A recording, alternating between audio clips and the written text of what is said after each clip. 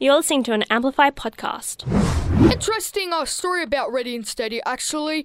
In June 1979 in the US, there was a chart called the Bubbling Under 100, and this song appeared in, I think, in maybe around June 17th, June 20th maybe, and it was there for 3 weeks, charting, I believe, 106, 103, and 102, and then just dropped from the charts. Now, there was a collector who collected all these Bubbling Under records and Hot 100 Billboard records, and he saw Ready and Steady, and he wanted to get a hold of it, but he never did. This is in 1979, but further on, I think in 1980, in the 80s, there was a record label listed next to the song, and the record label was called Rascal. So he, did some research, and he found a label called Rascal. So when he went to visit it, Joel Whitburn, when he came to the place, it was just like a boarded up old house, and he found a punk group from the 80s. I think it was like an 80s, 90s girl punk group. And they said they'd never recorded Ready and Steady by the name, and because their name was DA as well. Right. Yeah. And in 1995, Joel Whitburn even said, "We think the song probably doesn't even exist," and he published books about this. And I think about this song. Yeah, he Wow. made books on the top songs and whatever. And I think in 2008, 2009, he just didn't include it. It was just like, well, I haven't found it. Well, this year, the discovery happened. One of his associates or someone that works for him did some research, and I think a guy emailed him saying, "Yeah, I've got a couple of leads for you for the song."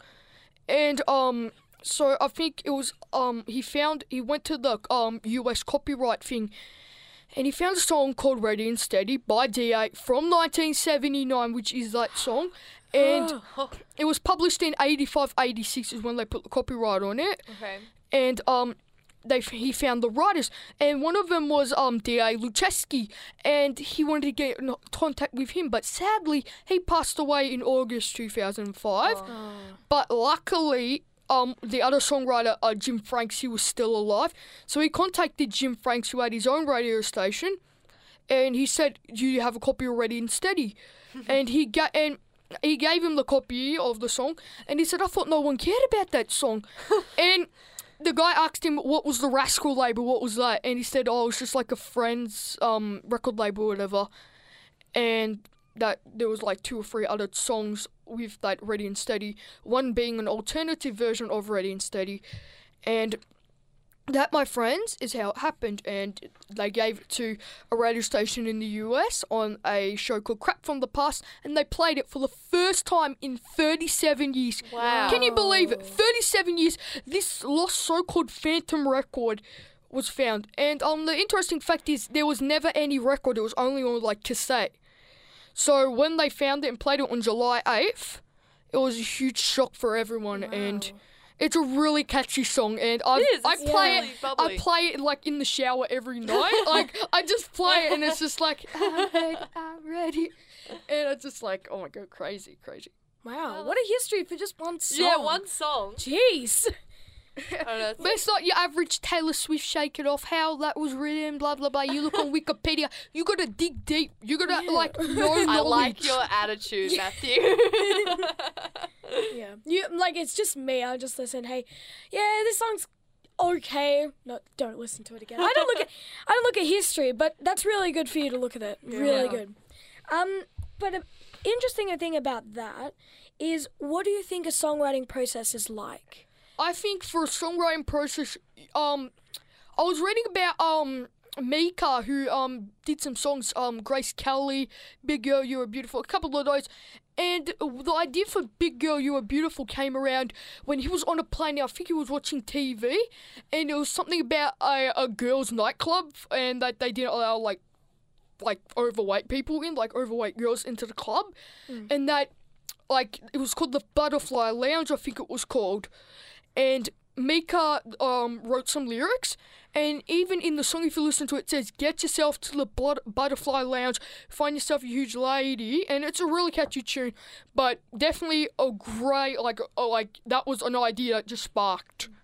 Wow. I think it's a really interesting, because back when I was younger, I always used to presume that the song was written by the person who sings it, but it's often not the case. Like a lot of the big stars, Stock Aitken and Waterman.